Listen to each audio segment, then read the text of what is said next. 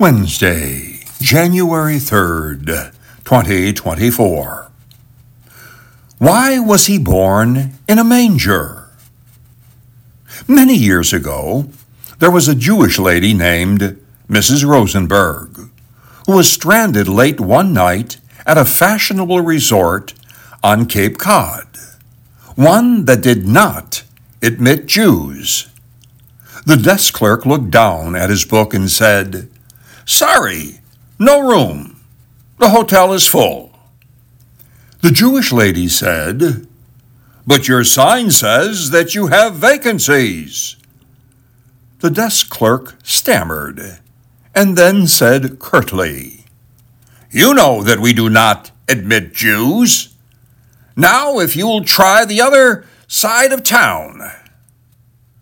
Mrs. Rosenberg stiffened noticeably and said, "I'll have you know, I converted to your religion." The desk clerk said, "Oh, yeah? Well, let me give you a little test. How was Jesus born?" Mrs. Rosenberg said, "He was born to a virgin named Mary in a little town called Bethlehem." "Very good," replied the hotel clerk. "Tell me more." Mrs. Rosenberg replied, "He was born in a manger." "That's right," said the hotel clerk. "Why was he born in a manger?"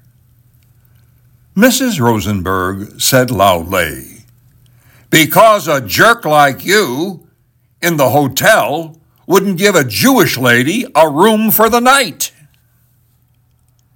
I'm trying not to chuckle too much because of what is happening this year in Bethlehem. Everything is closed. Today is January 3rd already. Think of some of your words that have already closed Jesus out of your heart as this new year begins. Dear God, my prayer for the new year is a fat bank account and a thin body. Please don't mix these up like you did last year. Someone you know could use this message. Just a couple of clicks will share it.